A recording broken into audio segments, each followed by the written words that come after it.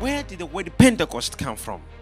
So the word Pentecost comes from a celebration in Israel after the harvest. All the people, all Jews who are in different countries, they all fly back to Jerusalem waiting for the day of Pentecost. So some come from Greece, some from Italy, some from Africa. So they all go in Israel where they celebrate this great feast. So it was the same period when Jesus had just ascended, gone to heaven after he was crucified, and he showed up himself and he went to heaven. So the stories were still fresh. People were still talking about, we had a man called Jesus. So people were coming, all the Jews had come from different countries. Tell us the stories about this man called Jesus. We hear he was crucified, we hear he resurrected. Tell us the stories.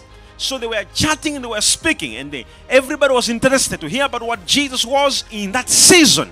They were all waiting for the day of Pentecost. But remember, it is the same season when Jesus had just spoken to the disciples as he was going up to heaven.